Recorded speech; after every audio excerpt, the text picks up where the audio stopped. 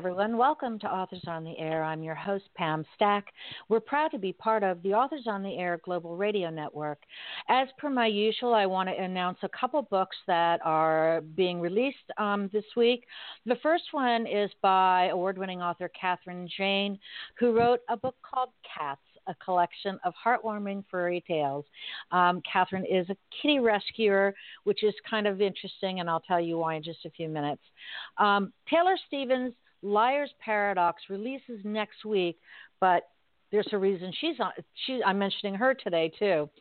Bradley Charbonneau's new book, Spark, How to Write a Book with Your Kids and Why You Should, also is new. Down the Broken Road by J.R. Backlund. I cannot recommend this book highly enough. Gavin Reese's The Absolver, Rome, is also an excellent, excellent book. Nancy Gerber has released A Way Out of Nowhere. So please take a moment to go on my page on Facebook and see who it is that we're talking about. One of the coolest things about doing this show and about going to so many conferences is I get to meet the coolest people. I have a guest host today whose name is Allison Brennan. I know that you know her because she's done this show before as a host. She's also, I met her, I think 6 years ago, and she's just one of the coolest people. She is an international best-selling author. She's gotten more book awards than most people I know. She writes 2 different series, Lucy Kincaid and Sean Rogan, and the Marie Revere Cold Case Mysteries. She also generously contributed a novella to the Betrayed anthology, which raised money for domestic violence victims. It is my pleasure to welcome Allison Brennan, who's going to tell you about her guest. Hi, Allison. Welcome back. Hey, Pam. It's always good to be here with you. You know, I could love talk having you to here. you for hours. I know, and sometimes we do. So I thought it was really interesting that my friend Kathryn Jane released a book on cats. She is also a kitty rescuer and feeds a feral community where she lives in Canada. So that's why I thought that was really interesting, since we were just talking about, you know, when we retire, we're going to have a kitty farm. So you and I, we're going to be crazy cat ladies together. We are. And don't call my cats crazy, right? I'm turning the microphone over to you. Have fun. It's all yours. So, thank you. And boy, Pam must really trust me to give me the microphone. I'm sure she'll edit out anything really bad that I say. I'm thrilled to be talking today with Taylor Stevens. So years ago, I read this book called The Informationist. And it was getting all this hype, and I'm like going, okay, everybody's reading this book, and everybody's saying how good it is. And, you know, there's a little bit of jealousy going on because it had a pretty good cover, and she was published by my publisher. And I was like going, okay, what is the hype? And then I read it, and I'm like going, damn, that is a great book. I love that book. And there was one of those, like, jealousy moments that was like, at least I got to read a great book. So fast forward, that was her first series, the Vanessa Monroe series, and I ran into Taylor at Thriller Fest, I think it was like a year and a half ago, at the cocktail party, and she was telling me she was writing a new book, and I said, well, send it to me. You know, whenever you get it done, I want to read it. So I got a copy early, and I was so glad that I did, and I was thrilled. I mean, I love Vanessa, but there's something about these new characters, she's calling them the Jack and Jill thrillers, that are so compelling because of the character. I mean, just like Vanessa was a great character, now we have 2 great characters to latch on to. So I read the book, and I gave her a quote, and I wrote an article that'll be coming out in The Big Thrill, which is the publication from International Thriller Writers. So you can go subscribe for free at the ITW website to read that article next month. So anyway, Taylor is here with us, and say hi, Taylor. Hi. I talk very fast, so because we only have 20 minutes, so I got to get a lot said. I love this book. I honestly did. I only give blurbs to books that I really, really enjoy. Usually, if I don't have a lot of time to read. So, but if you see my name on the book, that means I really did love the book. So tell us a little bit about the story. Just, you know, everybody can read the back cover. It's basically about twins who were raised by their kind of crazy mother, former CIA agent, to be killers. So why don't you tell us how you came up with the idea and what we can expect in Liar's Paradox? Well, you know how it is as an author, everybody else in life can summarize what it is they were trying to say, and we write a whole book and we have a hard time just saying it in a sentence or two what it's actually about. That's Liar's Paradox. So the easiest way that I have found to be able to say what it's like, not necessarily what it's about, is that when it came time to sort of figure, I knew I was going to be starting a new series. I knew, I was starting from scratch, didn't have really any sense of what I wanted to write about or any characters. I started thinking about how in mainstream fiction, literary fiction, there's a lot of exploration of family dynamics. Someone who's been estranged from their family comes back and, at the funeral they're, come to terms with the mother that they were estranged from all these years, whatever. And then there's a lot of dysfunction. I thought, what would happen if you took, the worst of family dysfunction that we never see in thrillers, because there's no room to put that in a thriller, and you layered it over a family of assassins where everybody was capable of killing each other and quite often wanted to. And that was sort of the start that kicked off this series. Well, it's a great premise, and it completely worked. And you're absolutely right. When we're reading a thriller, we don't expect to find anything related to, honestly, a lot of character development. I think some thriller writers will leave out some of the character development or just show it in little snippets because they don't want to sacrifice the suspense. They don't want to sacrifice the thrills. I don't think you need to, and you prove that you definitely don't need to sacrifice character to get the thrills, because your book, I literally could not put it down. And I say that in a very, very good way, and I know it sounds so trite because everybody says, oh, I can't put this book down. It's like, yeah, right. But really, every author wants to hear that. You had to find out what happened.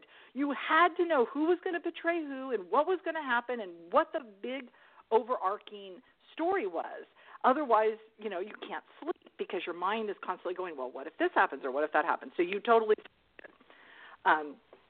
now, one of the things as writers, especially thriller writers, and I know I'd asked you this in the interview that we did for the magazine, is about research, because I think one of the questions I get, and probably you get too, when you go out and speak to readers who are not writers, is where do you come up with your ideas? And, I hate that question. So, because I don't know, they kind of just come. But with research, you get to at least put some meat behind your ideas. So how did you go about researching this? Because there was so much meat in the story about the CIA, about, international politics. What did you do? Well, it's kind of like ideas where a lot of it's just there. For me, I read a lot. I'm an information sponge. I read a lot of news, just follow daisy trails of information because I enjoy learning things. And so there's always this sort of basis, I guess, this knowledge base of stuff that's just there floating around that you kind of grab at. But it's not enough to fill a book. And so you have a starting point from there. At least I do. And so if I know, okay, I'm going to be having a character here that has a CIA background. Well, I don't have a CIA background, and I'm not an expert in the CIA, but that's my starting point. And so then it's a matter of, I read a lot and follow those daisy trails, and I'll find interesting things. And I haven't ever heard somebody speak about that. I bet that would be interesting for people to know about. And then I veer off in that direction and learn more. And I follow blogs. I follow, if I can find a real life CIA person who, was stationed overseas and, writes about their experience or, has video presentation, I will go and, listen to them, find out what they know. And always, it doesn't matter if I'm writing about, an organization or a country, I'm always looking for things that maybe aren't as commonly well known, that avoid the cliches and the stereotypes and the things that everybody already knows, so that it's entertaining to learn new things. So you're you can be entertained by the story, but also entertained by little tiny things that you just didn't know of before. So it's just sort of all comes together in that sense. And it's never like, oh, I need to be an expert in this. It's, can I learn just enough that I can write about it intelligently without making the experts laugh? Yeah, well, and I think one of the things is for writers in general is that we want to do the research, but we don't want it to show on the page. We want readers to be able to immerse themselves in the story, that they buy every single thing that we're saying. Sometimes, research can, when I say it shows on the page, it's like you're giving the reader a lesson in, say, how to collect, blood specimens at a crime scene or something. And they don't need the lesson. They just need to know your characters are competent enough that they're going to do it the right way. I agree with you 100%. And so, when I was reading about Jack and Jill, and those are not their real names, but those are the names they pretty much go by, they really made me believe that they were raised by this paranoid ex-CIA agent mother. There's a scene early on in the book that I almost read it to my daughter, who until she went through the fire academy, she was paranoid of being in closed, dark spaces, where Jack has this escape. And I'm not giving anything away because it's in the very, very beginning of the book, and I know that sample's already out on Amazon to be read, so you can read the sample, is that he has this hidden coffin underground that when they're running away from the bad guys, that they don't know what happened to their mom, if she's dead, alive, or if this is just a plan of hers to, test them again. And they're locked into this coffin underground. And it was so amazing because I could really feel like I was there. The way you just conveyed it. It wasn't too long. It wasn't, but it just gave that fear that you made me believe, okay, they have done this before. It was just so, so, so well done. Thank you. I'm smiling ear to ear. Well, now, so do you have any fears that you put? I'm just curious now that I was saying about my daughter's fear of closed places. What about your own fears? Oh, I'm very claustrophobic, incredibly so. And I've always known it's more like a fear of suffocation, I think, because I absolutely refuse to watch any movies that take place under the water or out in space because of that lack of oxygen, I guess, fear. I don't know where it comes from. I was never shut up in a tight space as a child that I'm aware of. But it's funny because sometimes it comes out in places that I just didn't even know it was related. Several years back, I went to Europe for research on one of the books that I was writing at that time, and I needed to drive a route that took me through Milan and then over the Alps into Switzerland. And I didn't know ahead of time that we would be going through so many long tunnels. And one of these tunnels is through the Alps itself. And I forget how long it is, but I don't know, 17 kilometers or something like that. And I didn't know until we were in the tunnel. Oh, no. And it was previously formerly there was a big explosion in the earlier version of that tunnel. So now when you go into it, you have to stay a certain space back from the cars in front of you. All the radio stations play the same message over and over, rotating through different languages about emergency escapes and how the tunnel works and everything. And that just goes on and on because you can't go past a certain speed. And I learned that I'm also claustrophobic for tunnels. Oh, my gosh, that would probably freak me out, and I don't really think I'm claustrophobic. Did that end up in one of your books? Nope, never, but that doesn't mean it won't one day because, like you were saying about research is everything. Everything you've ever experienced, everything you've ever read, everything you've watched other people experience is all there in that vast sort of mental vat, experience that, and one day you're just riding along and then you're like, oh, I have this, and this would be a really good thing for that, and it turns into research. Well, that is actually a very, very good point because you have led a far more interesting life, both good and bad, than I ever have. I have led the most boring life. Everything I know, I live vicariously through my characters. But you being able to pull those snippets, for me, it's more pulling from, I used to work in the California legislature, so I've met a lot of people from a lot of different backgrounds and philosophies, and so I try to pull from all those different kind of people, like these little traits for my books, because that's really all I know. But it works, and it brings your characters to life, and it makes them very real. And it's interesting that you say that, because I can see how having that kind of background would influence so much the characters. That's a mistake that a lot of people think, is that you know somebody and then that person shows up in your books. It's not like that. It's that you know 100 people, and maybe an amalgam of 100 different traits show up in one single person in the book. Well, exactly. But your background would lead to the types of stories that you write, and my background would lead to a completely different type of story. And in that sense, I'm what you would consider a third culture kid.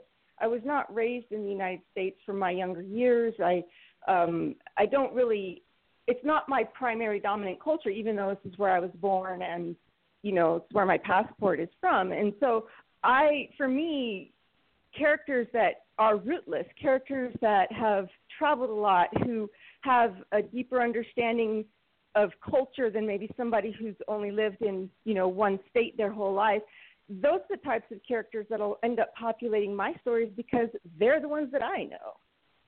No, that's a very good point. And you do it well, because both Jack and Jill have that kind of chameleon ability to blend in and out and to actually fit in almost anywhere. And I almost was thinking by the end of the book, I think, and obviously I don't know, I don't have the second book yet, but Jill has this, she's so feisty and she's so strong and so smart, and I really loved her. But I think she really yearns for that stability that she never had, but she probably can't articulate it. It's just that kind of sense that I had, that she kind of yearns for it, but maybe she doesn't know because she's never had it. It's like longing for something you've never had. It's an interesting concept. Sometimes just in life, psychology, normal people, you can long for something, but even if you get it, it's not comfortable because it's so foreign to what you know. So even when you have it, you don't do well at it because you don't know how to deal with it.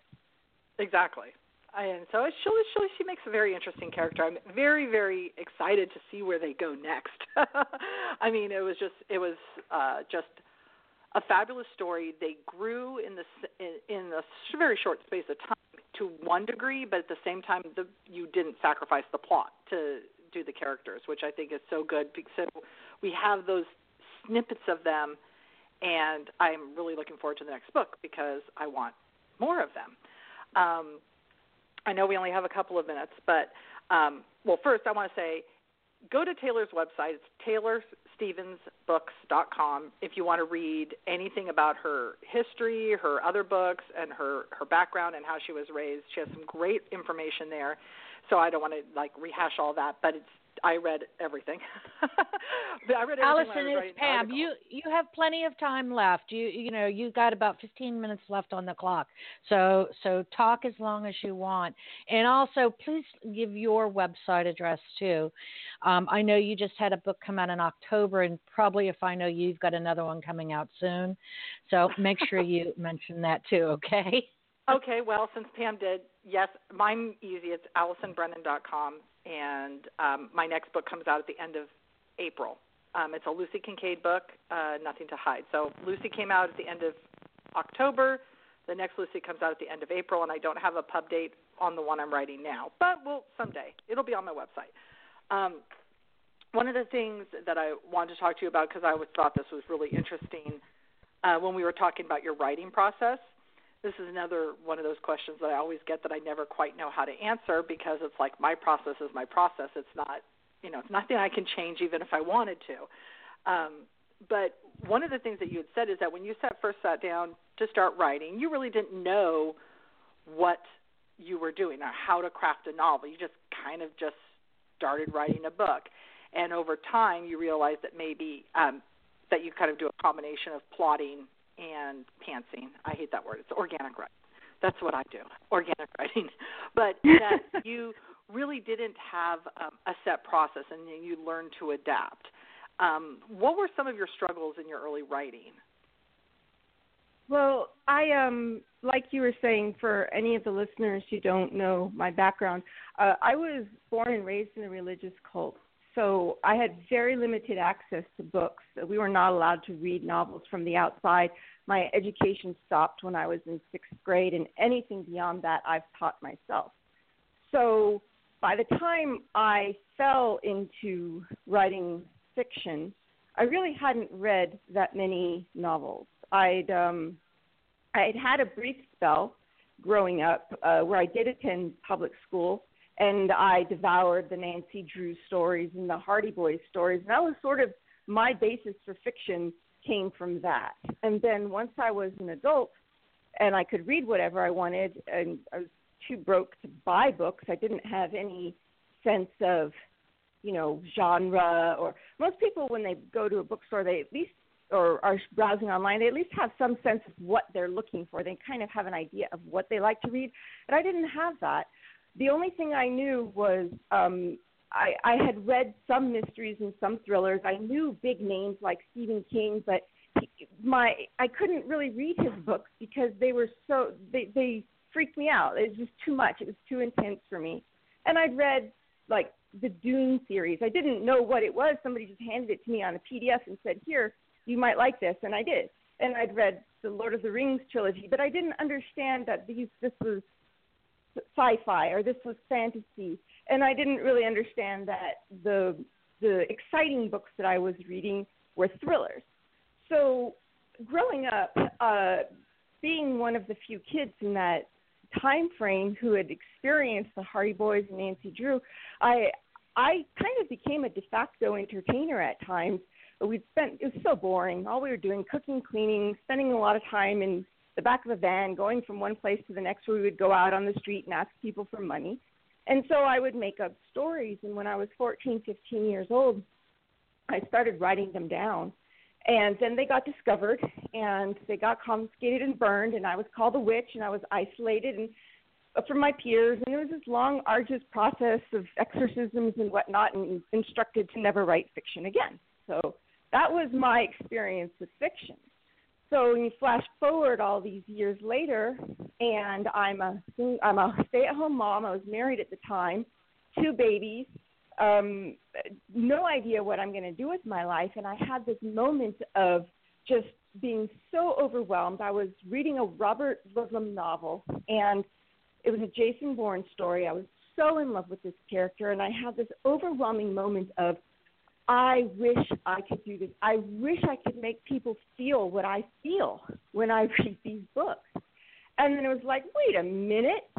I've lived in places further off the map than any of these stories are talking about.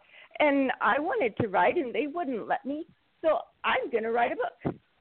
Just like that. I'm going to write a book. Didn't know what I was doing. Didn't have any concept of it. And I didn't have characters, I didn't have anything, but I had a place because I had lived in this just really remote, at the time, country in Africa, very small, very paranoid little country, and I wanted to show people what it was like. And not show them, I wanted them to feel what it was like to live there, but I understood fiction as exciting. So I was like, okay, I'm going to write about this country, and the story needs to be exciting.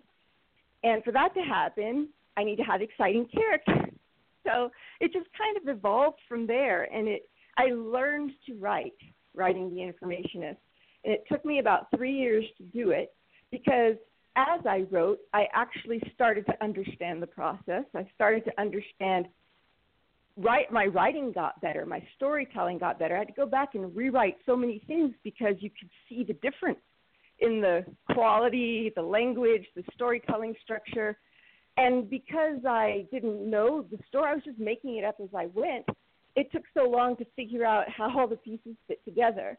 And so my first experience really just was an organic, seat of the pants experience 100 steps back from where most people start as organic story writers.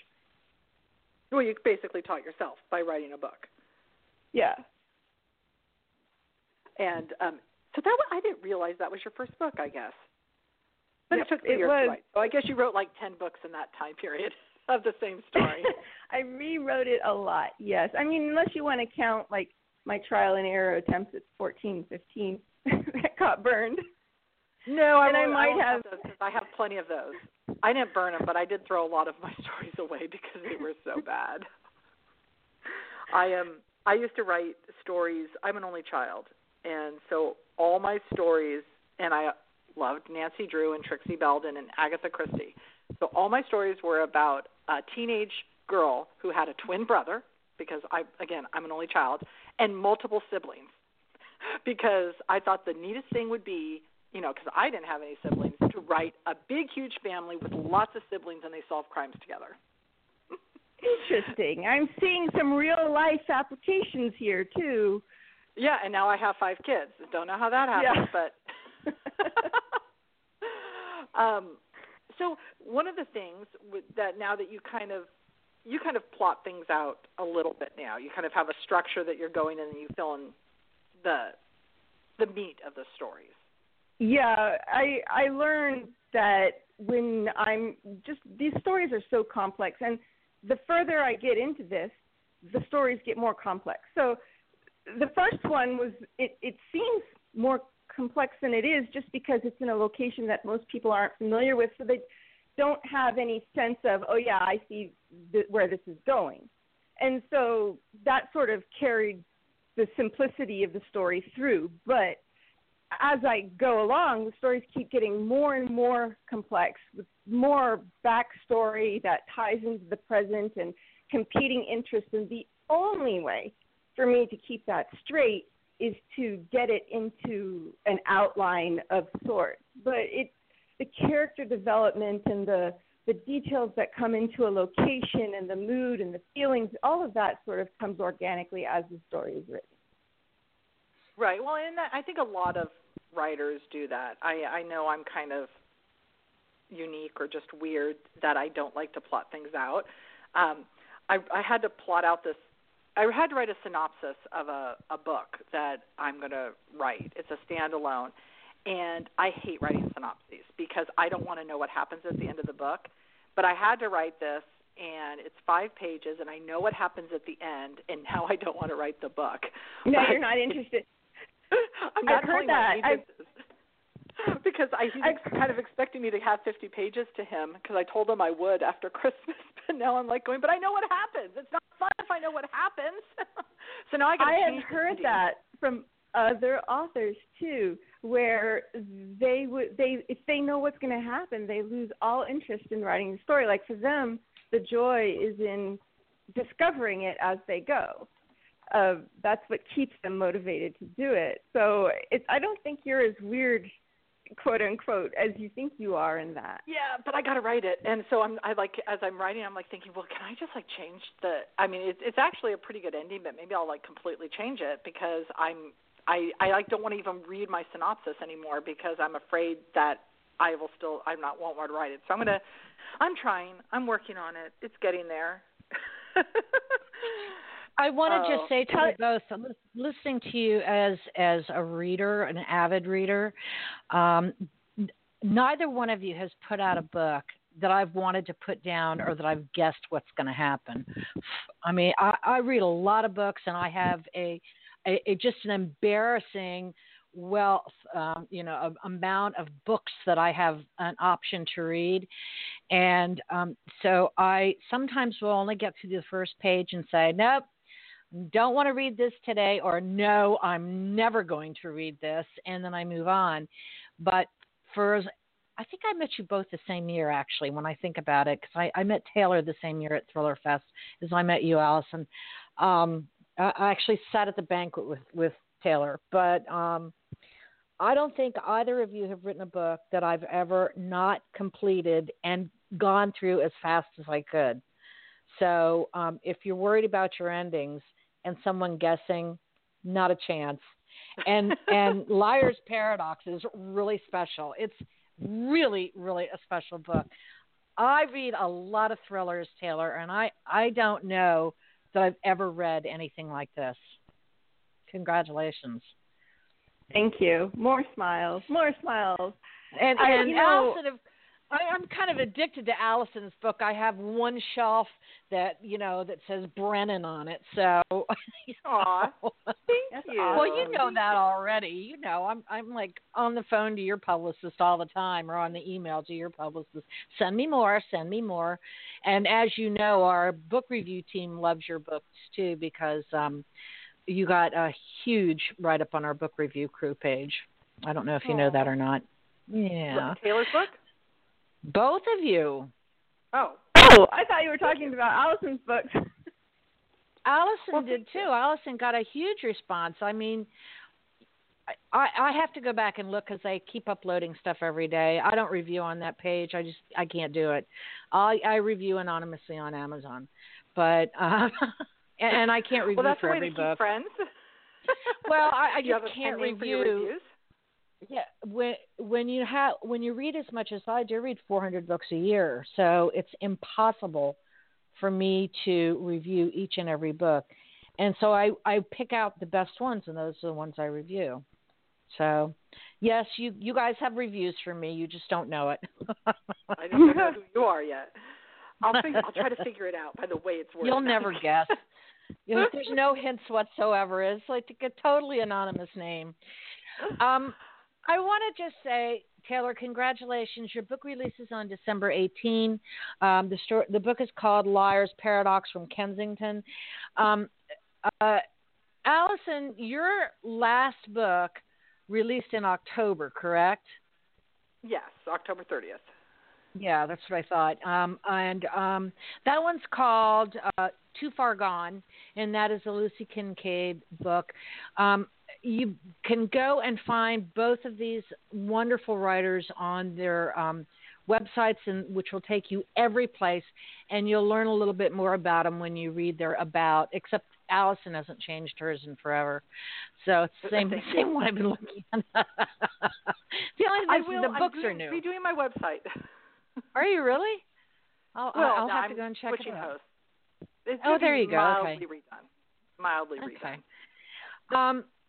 Allison, as always, you are a brilliant interviewer. I wish you'd come back more often and pick people and come like at least every other month and interview someone. Taylor, I know you have a podcast with our mutual friend, Steve Campbell. Will you tell everyone where they can hear you, please? Yes. Steve and we have a podcast that focuses on writing. So there is stuff in there for readers also, but the emphasis is on our tagline, kicking writing in the butt one word at a time. So all the trials and travails of the writing life, tips and tricks, and we answer questions. Sometimes, if time allows, I do in-depth line editing episodes that we also video and post so people can see in practical terms what it means when we're talking about specific things that relate to the writing process, or, using stronger verbs, avoiding cliches, to actually see it in real life and the small changes that can be made to strengthen a story. So that is found at www.taylorstevenshow.com. Very easy to find. It's available on, iTunes, Stitcher, pretty much anywhere the usual places where podcasts are found, right? And so, Allison, the offer is there. Anytime you want your own podcast, you'll let me know. And I want to thank you both so much for being here today on Authors on the Air. And Taylor, anytime you want to come do a guest gig over here, I'd love to have you. Thank you, Pam. I appreciate it. You and Stephen come and work your magic if you want. So we'll see what we can make happen. And I want to wish you both a happy holiday. I look forward to reading more of your books in the new year, and thank you for being with me. Listeners, I hope you enjoyed yourself. I'll be back later on with another new show. Thank you, everybody, and thank you, Mom and Dad. Bye-bye. Thank you. Bye.